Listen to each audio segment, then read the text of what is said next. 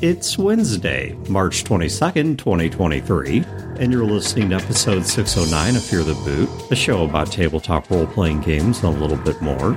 Running time for this episode is 51 minutes.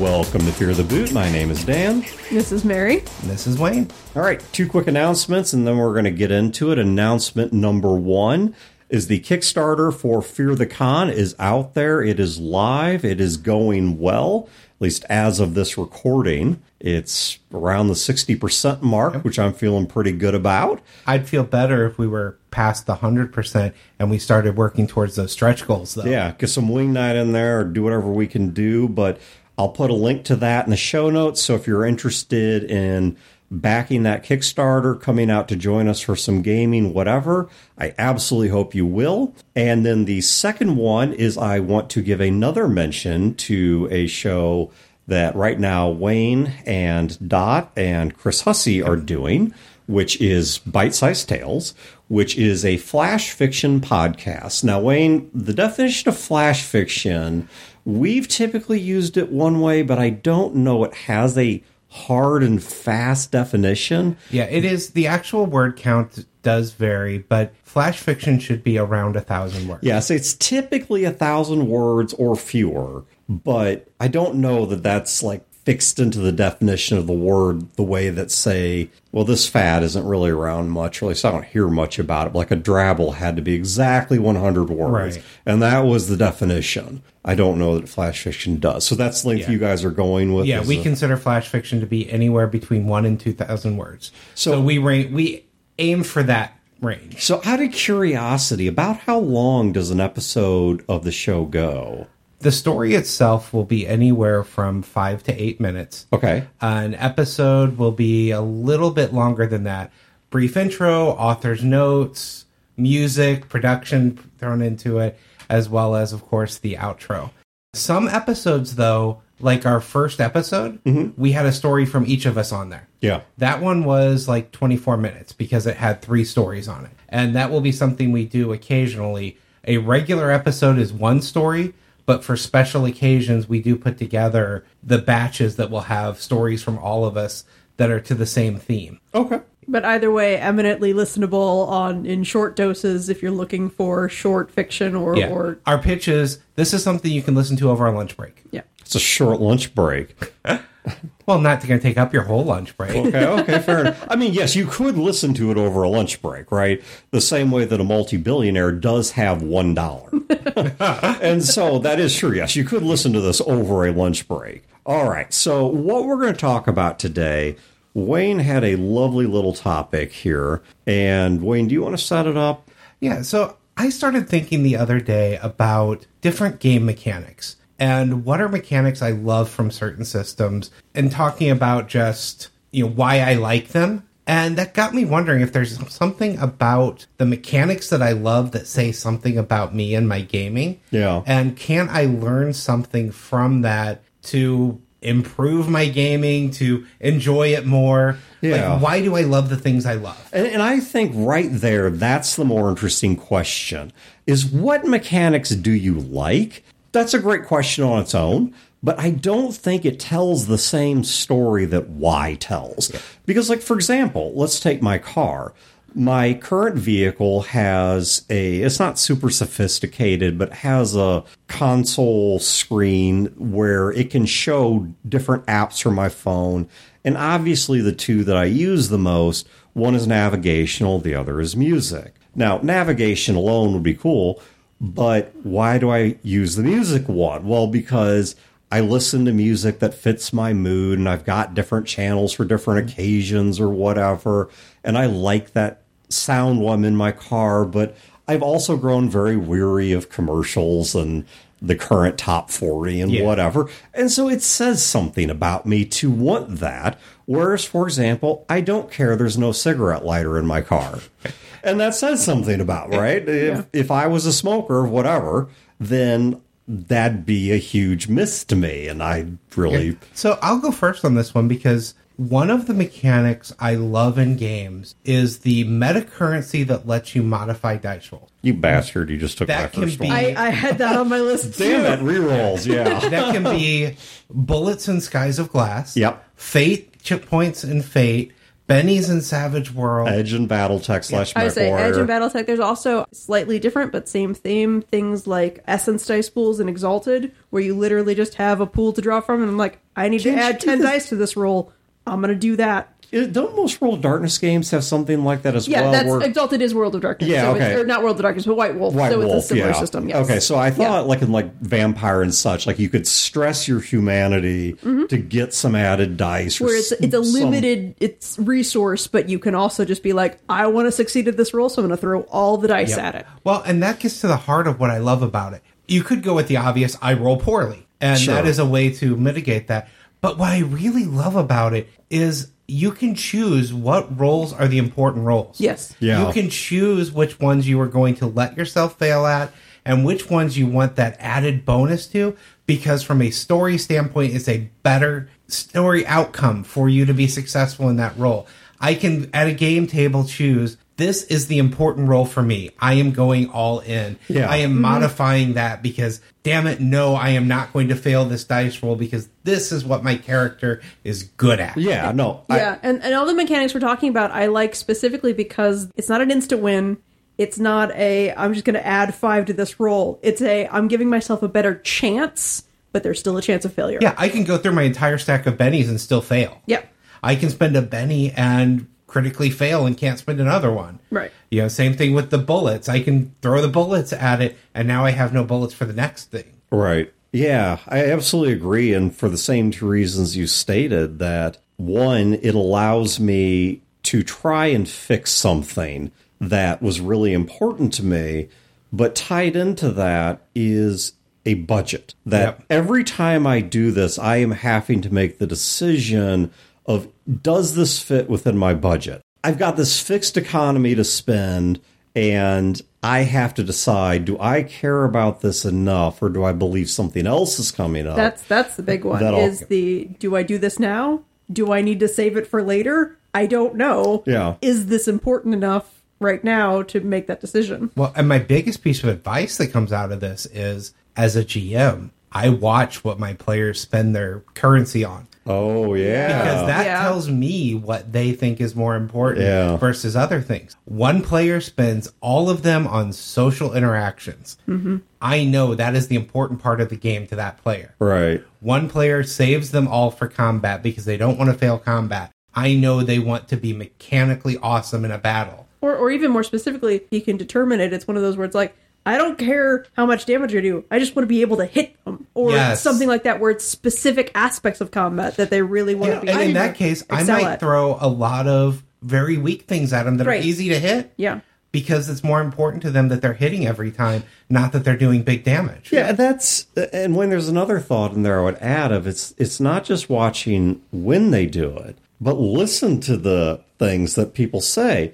Because when they go to re-roll it, they will talk aloud, sometimes just spitballing of, I really want to hit this guy because he really pissed me off by doing this, or whatever the case is. Or conversely, the table conversation that happens of, wow, Wayne, you just lost that large laser in your left arm. Maybe you should edge that location roll or something. But then it'd be like, no, because there's something much bigger. Like, I've got exposed ammo in my right torso. I'm saving that edge for if that ammo gets hit, or I'm saving that to make sure that when I have to make the piloting check to pick up the cargo, that I've got all of my edge there to keep re-rolling against that so we can get it and get out of here. And so there's both an individual conversation and also a table level conversation. Yeah, if you look at the AP of Skies of Glass, Chad never spent his bullets unless it was to buy down consequences. Yeah. The one thing he cared about more than anything else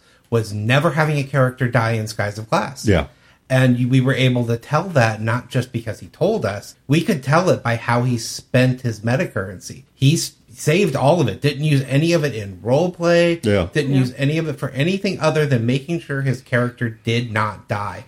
because he is not a person that wanted to create a new character. He wanted to play that one through. Yeah. That told us a lot about his play style in that game. Mm-hmm. Okay, well, Wayne, since you were a bastard and took something from both Mary and on your first shot, I'm going to go next before you take my... Well, you probably won't take this one. This is a big one to me. I want a skill check, and this is true in all of the games I write as well, so you'll notice this. But I want skill checks to also include the attribute, and vice versa. I want attribute checks to typically involve a skill, because of the fact that I feel like they ought to have an organic relationship. That someone who is clumsy and uncoordinated, no matter how much they practice, no matter how on paper they ought to be good at something, doesn't mean they can actually throw a knife and put it in the bullseye of a target or whatever, because of the fact that they're a clumsy individual. And so I like to look at a character as attributes are the raw potential of a person, whereas skills are the refined abilities of a person. And I see these as two separate things, which I am glad to see that as of right now, there's a pretty good chunk of role-playing games that are already doing this, that tie together the attribute check and the skill check. D&D 5e is an obvious example. But this is something that for a long time was not true. A skill check was one thing, an attribute check was another. The attributes might figure into the game, but they were not part of your skill check. Yeah, like Savage Worlds does not do what you're describing. No, it does not. In Savage Worlds, you have your attributes, and your skills are tied to them, and it determines how high they can go. Yeah. But you're not rolling both of them. You're rolling one. I mean, this is a bit reductive, but in a way, you could almost write a Savage Worlds character sheet where everyone has a fixed number of skills at the top of their skill list that is the attribute list.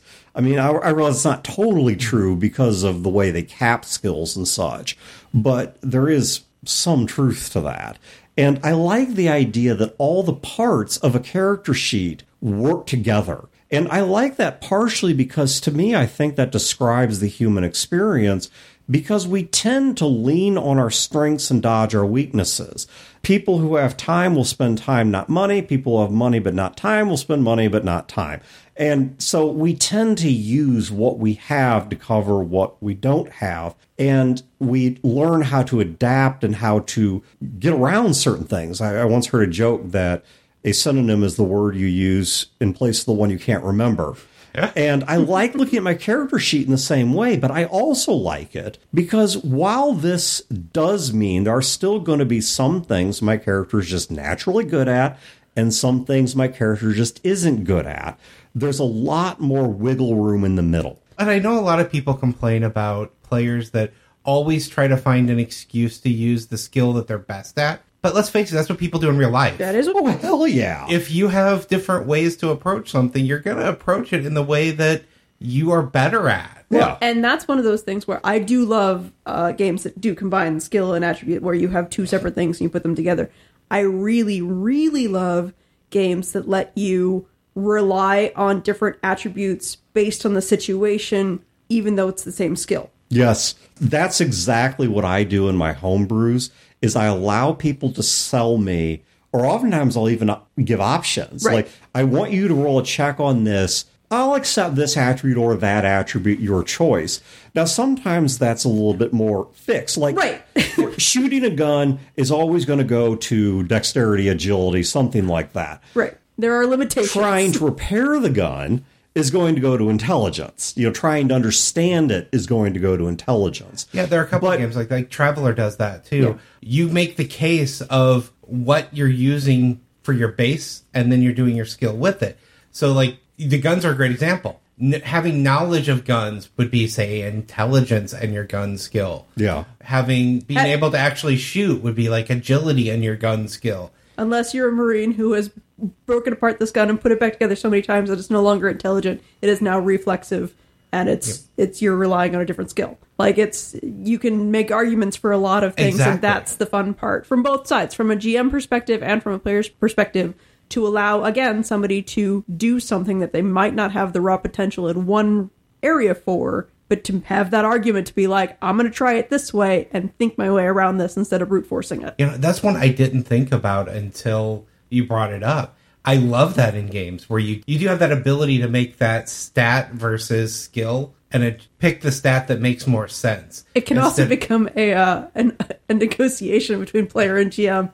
Like, yeah, I want to do it this way. And it's like, I don't see how you're going to do that. And they're like, here's the argument. Yeah. And, you know. And I know that sometimes that does give an advantage to overly clever players. Yes. Yeah. Yes. But having said that, I think the freedom to do it is worth that potential abuse, because the abuse is relatively minor compared to its benefit, particularly assuming the players are not combative in nature. Right. And if they are, you get a different group. Well, right. And particularly if the GM has final say, where it's just like, no, you can't try that. And that, again, doesn't happen arbitrarily, but it's one of those where, like, you keep trying to work your way around this, and it's just not possible. I'm going to go next, and I'm going to take one that I'm pretty sure we all agree on. Go ahead and take it off the table, but I am a huge fan of life path character creation. You bogarted Wayne. I like revenge mechanics. When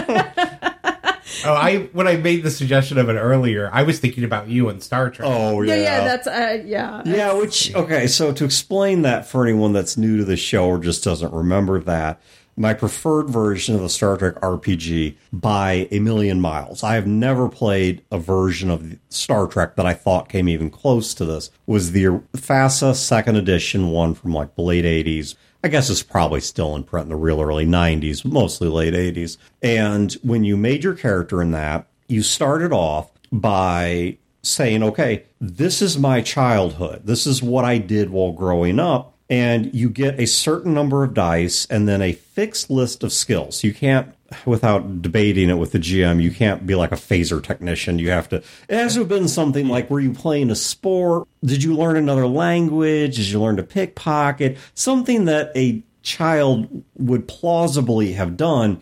And you now have to make some decisions about who you were. And then that then ties into, okay, so now you go into Starfleet general basic training, and you get a fixed set of skills because Starfleet assigned them. But then you have electives. Mm-hmm. And then as you come out of the electives, you go to your branch school, you might go to command school, and then you do your tours of duty. You have your cadet crews, you have your shakedown crews, and then you have your tours of duty that determine where were you, how well did it go, how long were you there, and as a result, when the game starts, how old are you? The Mech Warrior systems had similar life paths, especially with the tours of duty and stuff like that. You had an incident roll within, that tour of duty. Yep. Did it go badly? Did you lose a limb?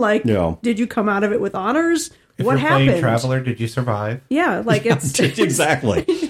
Yeah. Now, the Traveler system, to the best of my knowledge, is by far, at least of any substantive role-playing game, the most exhaustive and detailed of them. But it's my understanding that the people at FASA that designed the life path systems for Star Trek and the earlier Mech Warrior stuff, that they apparently had a background with Traveler, and they wanted to take that process and keep it, but they wanted to streamline it. Yeah, well, and my very first RPG ever, that version of Skies of Glass had a life path. Yeah, it did. And future versions haven't had that anymore, but that version did. And that was one of the first things I was exposed to while creating my very first character, was rolls to see what happened through childhood. I love it for creating characters. As a GM, if I'm running a one-shot, I want an alternate version of character creation, though. It makes sense, because that's a lot of effort to put into an NPC. It is, yes. Yeah, I want to be able to come up with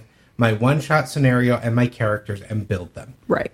As a player, I love the discovery, but for one-shot, that's the one thing. I bought one of the additional books for Traveler that gives the alternate character creation, just because I want to be able to run one-shots and have pre-gen characters without sitting there and rolling up a whole history. Yeah. Okay, so, Mary, I've got my own reasons written here, but why do you like the life path sort of system? So, specifically what I like about life path, and just talking about personal preferences for character creation, one of the things that I struggle with is I am okay with overarching stories. Like, I'm pretty good at being like, this thing happened, and this thing happened. But what happened with, the details of those decisions are a lot harder for me.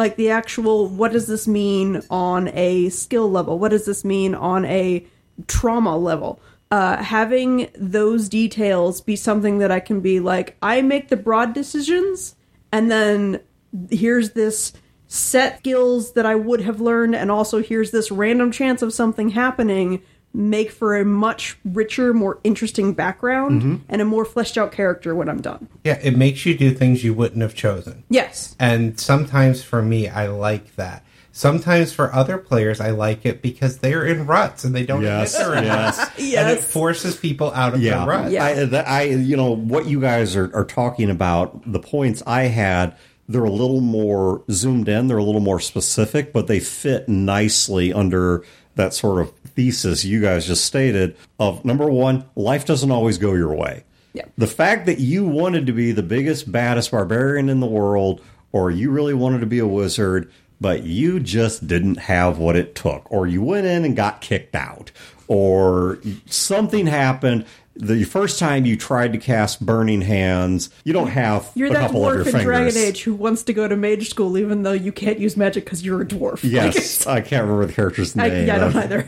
But she ended up, I think, making runes. But yeah. So life doesn't go your way. The second thing I had in there is that it makes you develop your history in ways you may not have thought about. How many people would have written themselves going through different tours of duty, oftentimes in weird places? Like, you can get sent back to the academy in Star Trek as an instructor because they pulled you off a ship. Well, why? Is this because you were so good at your job they wanted you to teach somebody? Was it because you were bored and wanted a change of scenes? Did you have interpersonal conflict so they had to pull you out for some reason? Were you not getting along with your captain? There's any number of reasons here. Or did you suck so bad they just laterally demoted you?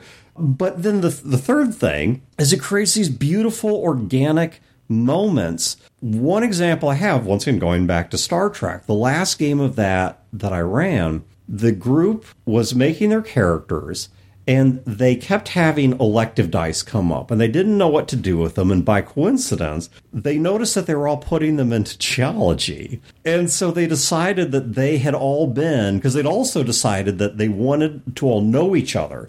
So there was it was like 0G grav ball, blitz ball. I don't know what the hell it was, Gwent, sort of sport that they were all playing that they had dice in. But then they also had dice in geology. And so they decided that, well, because they were on the sports team, and that's why the academy kept them around, but the coach has to teach something else, so they were all in Rocks for Jocks.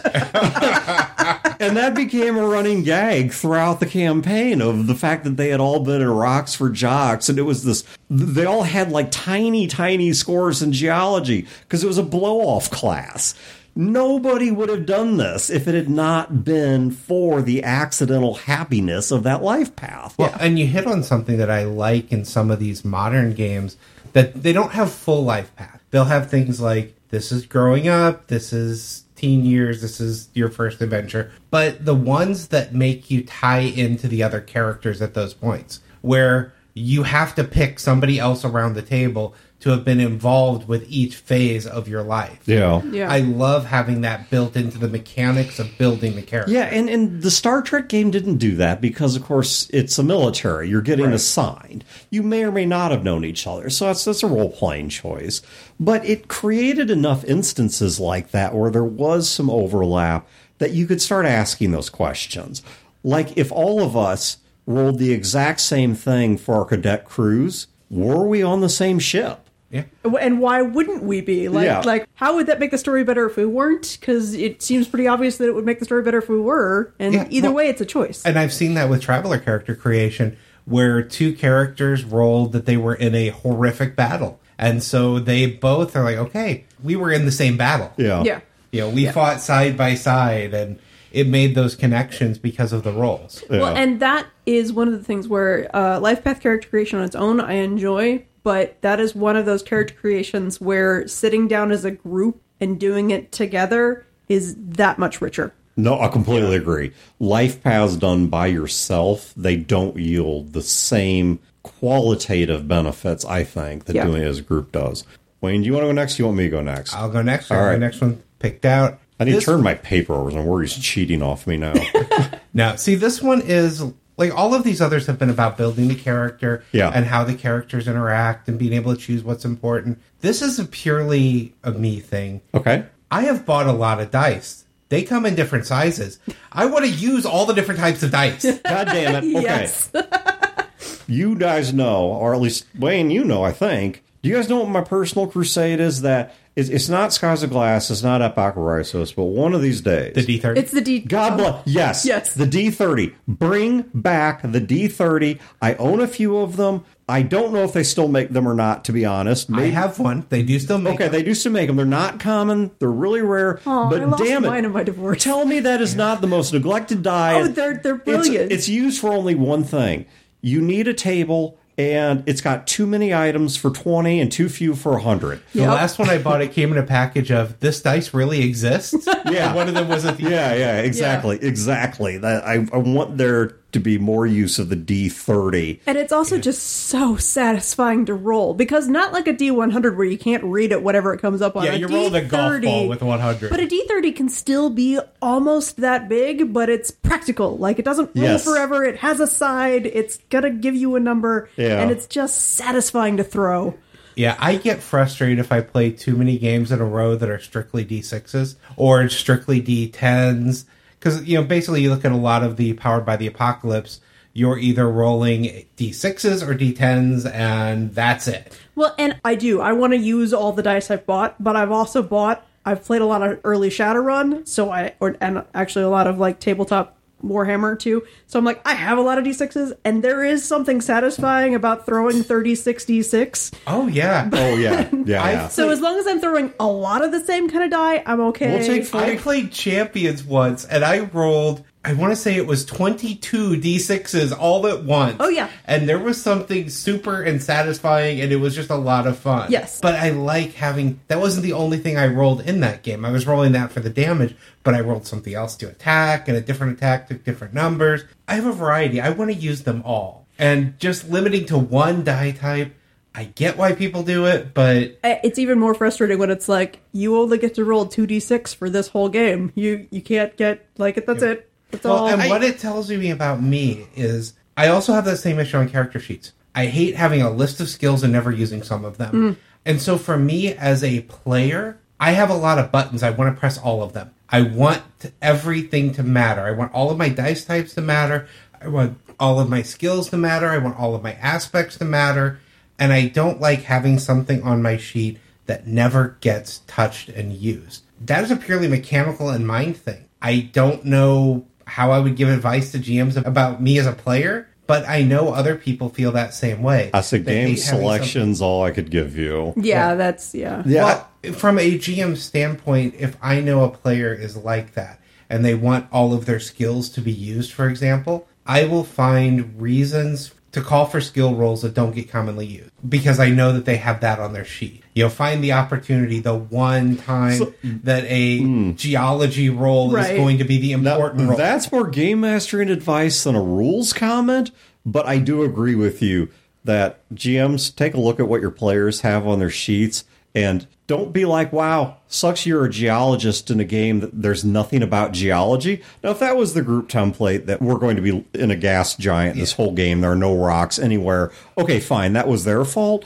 But if it's plausible and they took it and you're just like, no, you never get to use it, that is a bit If a player cruel. bumped up their stealth and you never give them a chance to sneak, they cared about it enough to... You know, Wayne, so in Epoch of Rhyssos, I use D4 through D12. The only reason I don't go above D12 is because while they exist, the D14, 16, and 18 are so rare that there is not a good, readily available way of smoothing over the jump from D12 to D20. It's a huge jump. It's an 8-point jump. Everything up to that's a 2-point jump. But I suspect that's probably why Savage Worlds does the same thing. I would guess so, 12. yeah. The reason that with Skies of Glass in its current iteration uses only D6s outside of an optional D12 for hit location is because of the fact that when I was making the game, I wanted to keep it so that it was as approachable as possible with whatever was handy. Everyone, even if they don't play role-playing games, has 6-sided dice in their house. You've got a copy of Monopoly. You've got, exactly. Monopoly Yahtzee or something. And you've got a 6-sided die sitting around. Well, and I remembered that from the design decision for it. And it makes sense with that in mind. Yeah. But just overall, it means I would want to play something. I don't want to go from, say, Skies of Glass directly into Blades in the Dark. No, that's fair. Which we did. Yeah. 2 games where I'm only using my D6s. I'm going to go next, and the one that I'm going to give is I don't want it to be super detailed. Injury. Now, in at least older editions of Shadowrun and older editions of Savage Worlds, and I'm saying older because I don't know what goes on currently, it was real simple. You take a light wound, every die is at a -1 penalty, or every target number, whatever it was. Savage Worlds is basically the same way. So you take wounds, you just keep taking penalties. It was real simple. Obviously, Skies of Glass does it a whole lot more complicated because it's a survival game. So you have to deal with wounds, and if you want to, infection and healing and stabilization and all this other stuff. But I have always been mildly bothered by something in D&D where it's a monster with 1 hit point and a monster with all of its hit points function the exact same way. There are a lot of sections in rulebooks trying to justify that one as being, these aren't actually damage you're doing, it's energy. There's a lot of justifications. They have tried. Yes. No, I'm aware. There's a lot of copium huffing about, they're not hit points, it's a form of luck, or it's a form of karma that's getting whittled down, that you're not actually injured until the final hit. Mm-hmm. But then why are they called cure? Why are the spells called cure wounds? Right, exactly. Why is the skill called medicine? Because we are back justifying a thing that doesn't make logical sense. You don't go to confession or go get blessed and get your hit points back. Right. Yeah, I buy this for fate, where it is stress. Yeah. And you are taking stress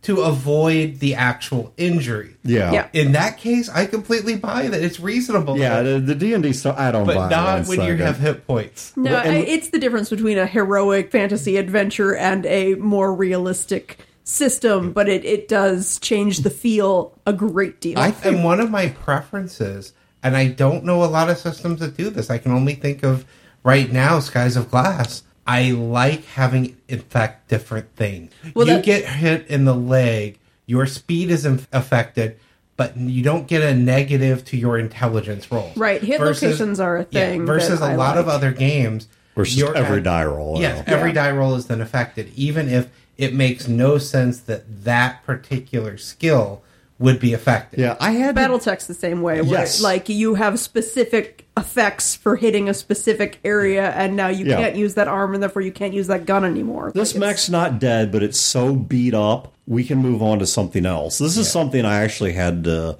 talk to my current D&D group about, because many of them are relatively new to the game or new to role-playing in general, was we'd like walk into a room, and there'd be like 6 bugbears. I'm like, well, I'm going to attack bugbear 1. Well, I'll fight bugbear 2. Well, it was stop. So what we have is 6 injured bugbears attacking at the same damage, same number of attacks. No, kill one. And in something like BattleTech or something like Skies of Glass or even Shadowrun, okay, beat it up a bit, and now somebody else is stressing you. You can leave that person alone or leave that mech alone and move on to something else for a little bit, because of the fact that you have not defeated it, but you have weakened it. And I think the one that drives me nuts even more than injury doesn't matter is, and I'm okay with this in certain situations, plot battles, certain enemies, but for 99% of encounters, and not a lot of games do this, this is more of a video game thing than a role-playing game thing, why is a nearly dead enemy more powerful? Like, you have been chopping their limbs apart for the past half hour, and all of a sudden they go beast mode on you? Once again, I get it, sort of, because it creates a stress to the gameplay, but in a role-playing game in particular, it just... Fine, I get it. People go berserk, people panic because it's fight or flight. Well, like you said, it can make sense in situations. Yeah. If somebody knows they are going to die, they now no longer care about self-preservation. They're willing to do a wild attack. And I'm blanking on the game, but I actually played a role-playing game that allowed you to do that, where you could exacerbate a wound. So you could ignore a wound, but then when the battle was over and you came out of that, you actually took more wounds. That's like you could say, okay, I got my leg hurt really bad, but I'm going to act like it wasn't hurt and just let the adrenaline go and keep running and keep fighting full power. But when that combat ends, because you ignored that injury rather than trying to let your body adjust to it, right? So no, you now take an additional injury. Right, you no longer have a sprained ankle; you have broken your ankle. Yeah, exactly, or radically inflamed the sprain, or something. It will to now that take effect. weeks to heal instead of days. Yeah, precisely. And I can't think what game that was. Yeah, I really like that. I do get frustrated on the games that basically you get more and more negatives as you get injured, because some of them make you feel like at that point you're completely ineffective. Yeah. Which is what we're saying we like against our enemies, but we don't like when we don't. I don't know. I think even amongst friends or on the player side, I still think it's kind of a good thing because it makes you rely on each other a bit. Yeah. It's like, okay, so-and-so's injured, cycle them to the back. Or in Battletech, so-and-so got the crap kicked out of their mech. I don't know. Maybe next time don't run straight up the middle by yourself with no cover. Or provoke the herd of wild Jenner, or, Yeah, precisely. Yeah. I'll look at my favorite game to poke, Blades in the Dark. If I have taken a wound, an injury, and now I'm operating at less effect, I don't feel like there's a point to me to even roll. Because I cannot do anything to add anything unless I get extra effect, which I can't do with that negative. Well, and there's certain ways that sometimes I like it, even if you've got dice pools, and I can't remember which way a lot of the World or White Wolf systems do, but one way you decrease dice pools, so you just roll fewer dice, but you're still aiming for the same target numbers, and another way wounds will increase your target numbers, so you have to roll higher on whatever you're rolling to do anything. And fewer dice doesn't bother me nearly as much as the target number increase. You know what's interesting about that, though, is with the right mix, the math is identical. Yes. The statistics of it, and I'd have to do some napkin math that I'm not going to stop the show to do, but if you had a certain number of D10s, removing X dice or raising the target number from Y to Z would have the same statistical effect, but there is that point, and it matters. Yeah. Of how does it feel to the player? Right. Well, this is one of the things I was talking about with some of the D&D stuff. One of the things that I raised against that, where I said, the people at WotC here that are making these decisions don't get gamers, is we're tactile pack rats. I mean, every gamer, or at least most gamers, own tons and tons and tons of books and resources and accessories that they rarely or never use. Why? Because it feels good to us. We like having it. We like stuff. And so in the same way, sometimes a rule is only right or wrong, not because of what it does mechanically, because of how it feels. Yeah. Do you feel better trying to roll for an 8 instead of a 7? Or do you feel better rolling a handful of dice as opposed to rolling a few dice? And, that matters. Yeah. Mary, you're up next. This one's going to be a little bit weird and maybe tied a little bit to Life Path, and this is very much a personal thing, but I super enjoy randomness, including to the point of character creation. So there are certain systems... So are you a method 1? No, not that extent. Yeah, I don't want to roll 3d6 down the line and then have to work with that. And then see what race and class you can be? Yeah, which is usually none of them. That's excessive. No, it's always fighter. Because they have no requirements. Right. It's nothing else. No, I'm a human fighter. Again. As always. No, but I do like systems. The one that I was thinking of specifically was, and I'm gonna forget who did the system, but Warhammer Fantasy, the first role-playing game, before Fantasy Flight got a hold of it and turned it into and you didn't have to, but you could roll randomly for your race, for what class you get, or they're not classes, but you know what I mean, character archetype. And sometimes that is one of the most entertaining things, because again, it gives you a character you wouldn't necessarily have built. It gives you a character you don't necessarily have to go with, but it's fun. Yeah, even D&D 5e has a few things in character creation that you can roll for.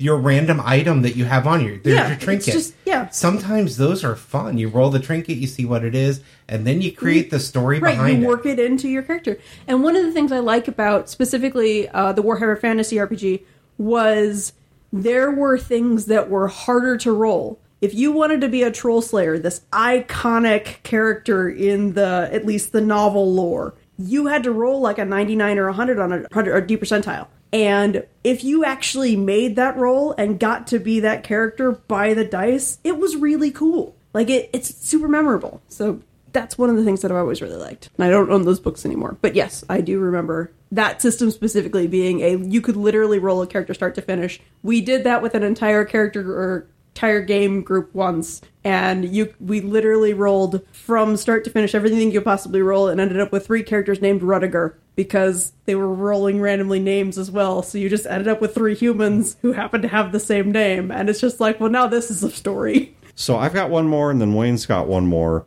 My last one that I got on my list is something that Blades does, though Blades is not the only one that does it. There's a couple other games that do it, but Blades in the Dark, I think, is probably the most recent example I've played of this, where you are not just building your character. You are building something else. You have some other objective.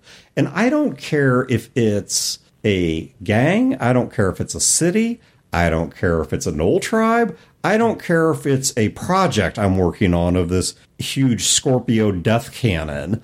I just like the idea that there is something else other than my character that I am working to advance that has meaning. It's not just description and role play, but there's actually a little bit of crunch, decision-making, flow chart, whatever to it. There's some kind of mechanical significance to the world that is not just your character. Exactly. That I can now do this, but it's not a button on my character sheet I'm pressing. It's a button on this other character sheet or other template or worksheet that I'm pressing. But I made that button. Exactly. Therefore it's and I paid for that button somehow. I worked for that button.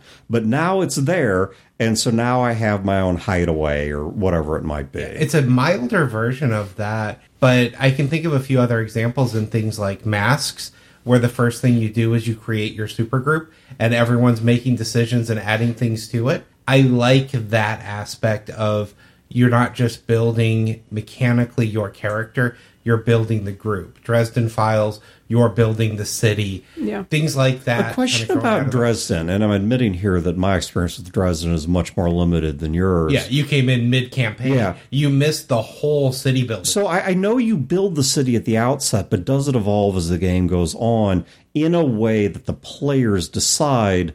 Like, can they say something like, well, we're just going to spend this many advancement points so that this city block now has a club that's friendly to, I don't know, whatever they call such non-normal people. There is nothing mechanically laid out like that.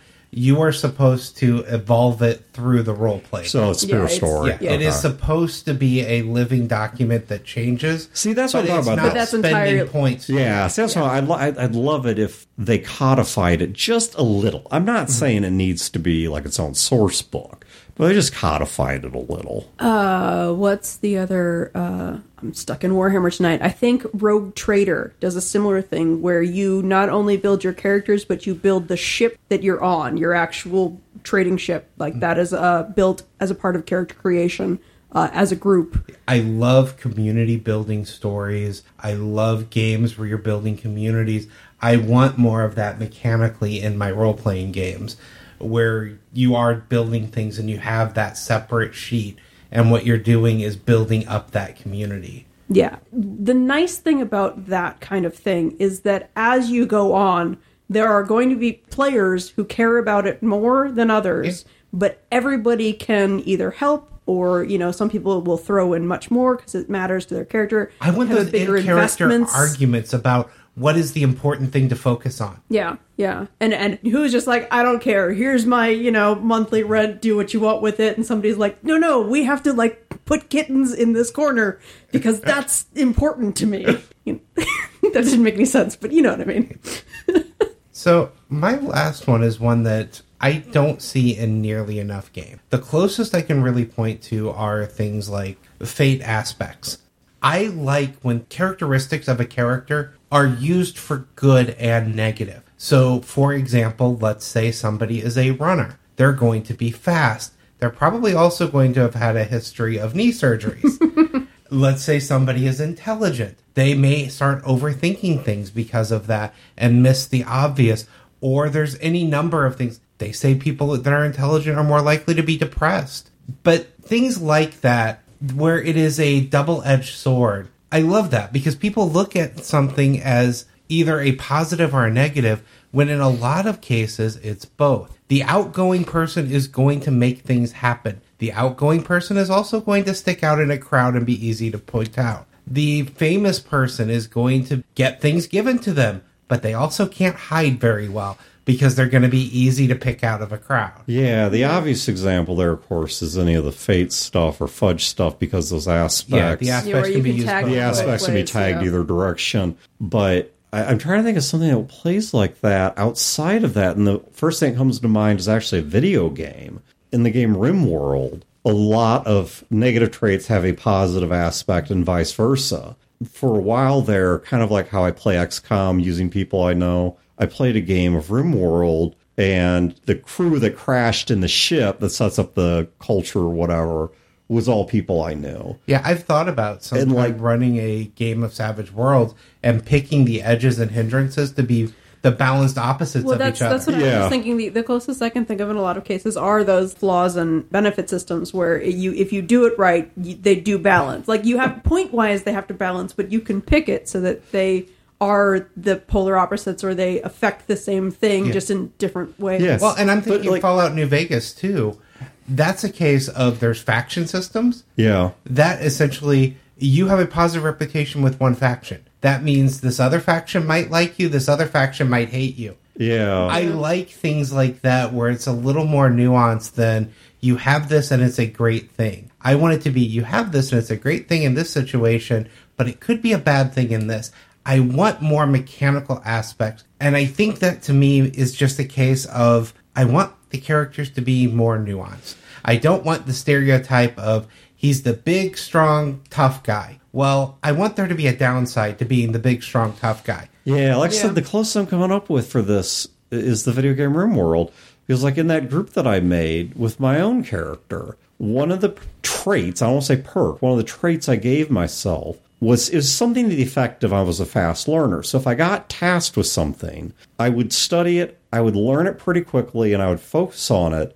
But doing that added to my anxiety and decreased my psychiatric state. And that would tend to lead to negative behaviors. So it'd be like, you want me to design and build a gun to protect us from raiders.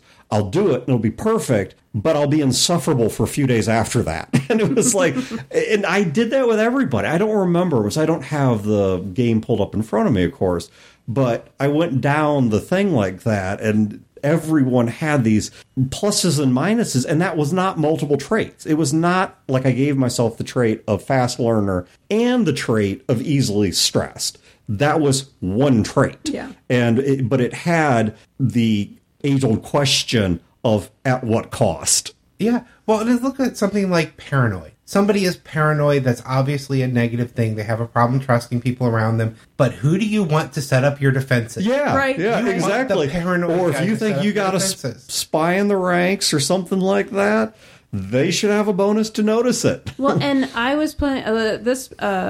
Did not have the system, and it was frustrating, so I ended up doing it entirely in roleplay. But I had a Shadowrun character once, and she was a Nova Coke addict. She was a drug addict, and they had stats for drugs, and all they did was really awesome things, like made you really fast, increased your speed, increased your combat just effectiveness. Like in the real world. Exactly. But it was one of those things where I chose to play the downside of being a drug addict, even though the mechanics were all on the plus side. And it would be nice if like that kind of balance existed in a lot more places in role-playing games. That's great, yeah. And that's how it works in the real world, too. Like Crocodile gives you the bite strength of a crocodile and hardened skin, like leathery skin and whatever. Yeah. Yeah, exactly. And you become a better swimmer, a better ambush predator. Yeah, it gets to the heart of I don't think most things are yes or no's. I think most things fall into gray areas of good and bad. Yeah. And most traits have good and bad aspects. And a lot of things are so very situational that it's almost impossible to have a thing that is good in every possible situation and not a negative ever. Alrighty, I think that's where we're going to wrap this one up. Once again, please check the show notes for links to two things, the Fear the Con Kickstarter, and then also to Bite Size Tales. And we would love to hear your guys' thoughts, not just on what mechanics you like, but why you like them and why they make the game feel better to you. And you know what, let's try and keep it positive, because I don't think on this show we mentioned in passing some things we didn't like. But that really wasn't our major focus. It was rules we did like. Yeah, no, when I suggested the topic, I wanted a good, positive, fun episode. Yeah. And I definitely ruled out a lot of, I could say this, but all I'm saying is that I don't like this and I wish it was better. Yeah. I'm looking down my list, and all of them, once again, I may have had some subtopics that were negative, but the main topic was something I liked and wanted, not something I disliked. Yeah. So, anyway, check the show notes once again, and other than that, thank you for tuning in. Have a great week in great games, and we will catch you next time. This has been a production of Fear the Boot, copyright 2023. Listeners are free to use this episode in a non-commercial endeavor, so long as credit is provided to feartheboot.com. You can find previous episodes and other resources at feartheboot.com. If you wish to support this show and its related endeavors, you can do so at patreon.com/feartheboot.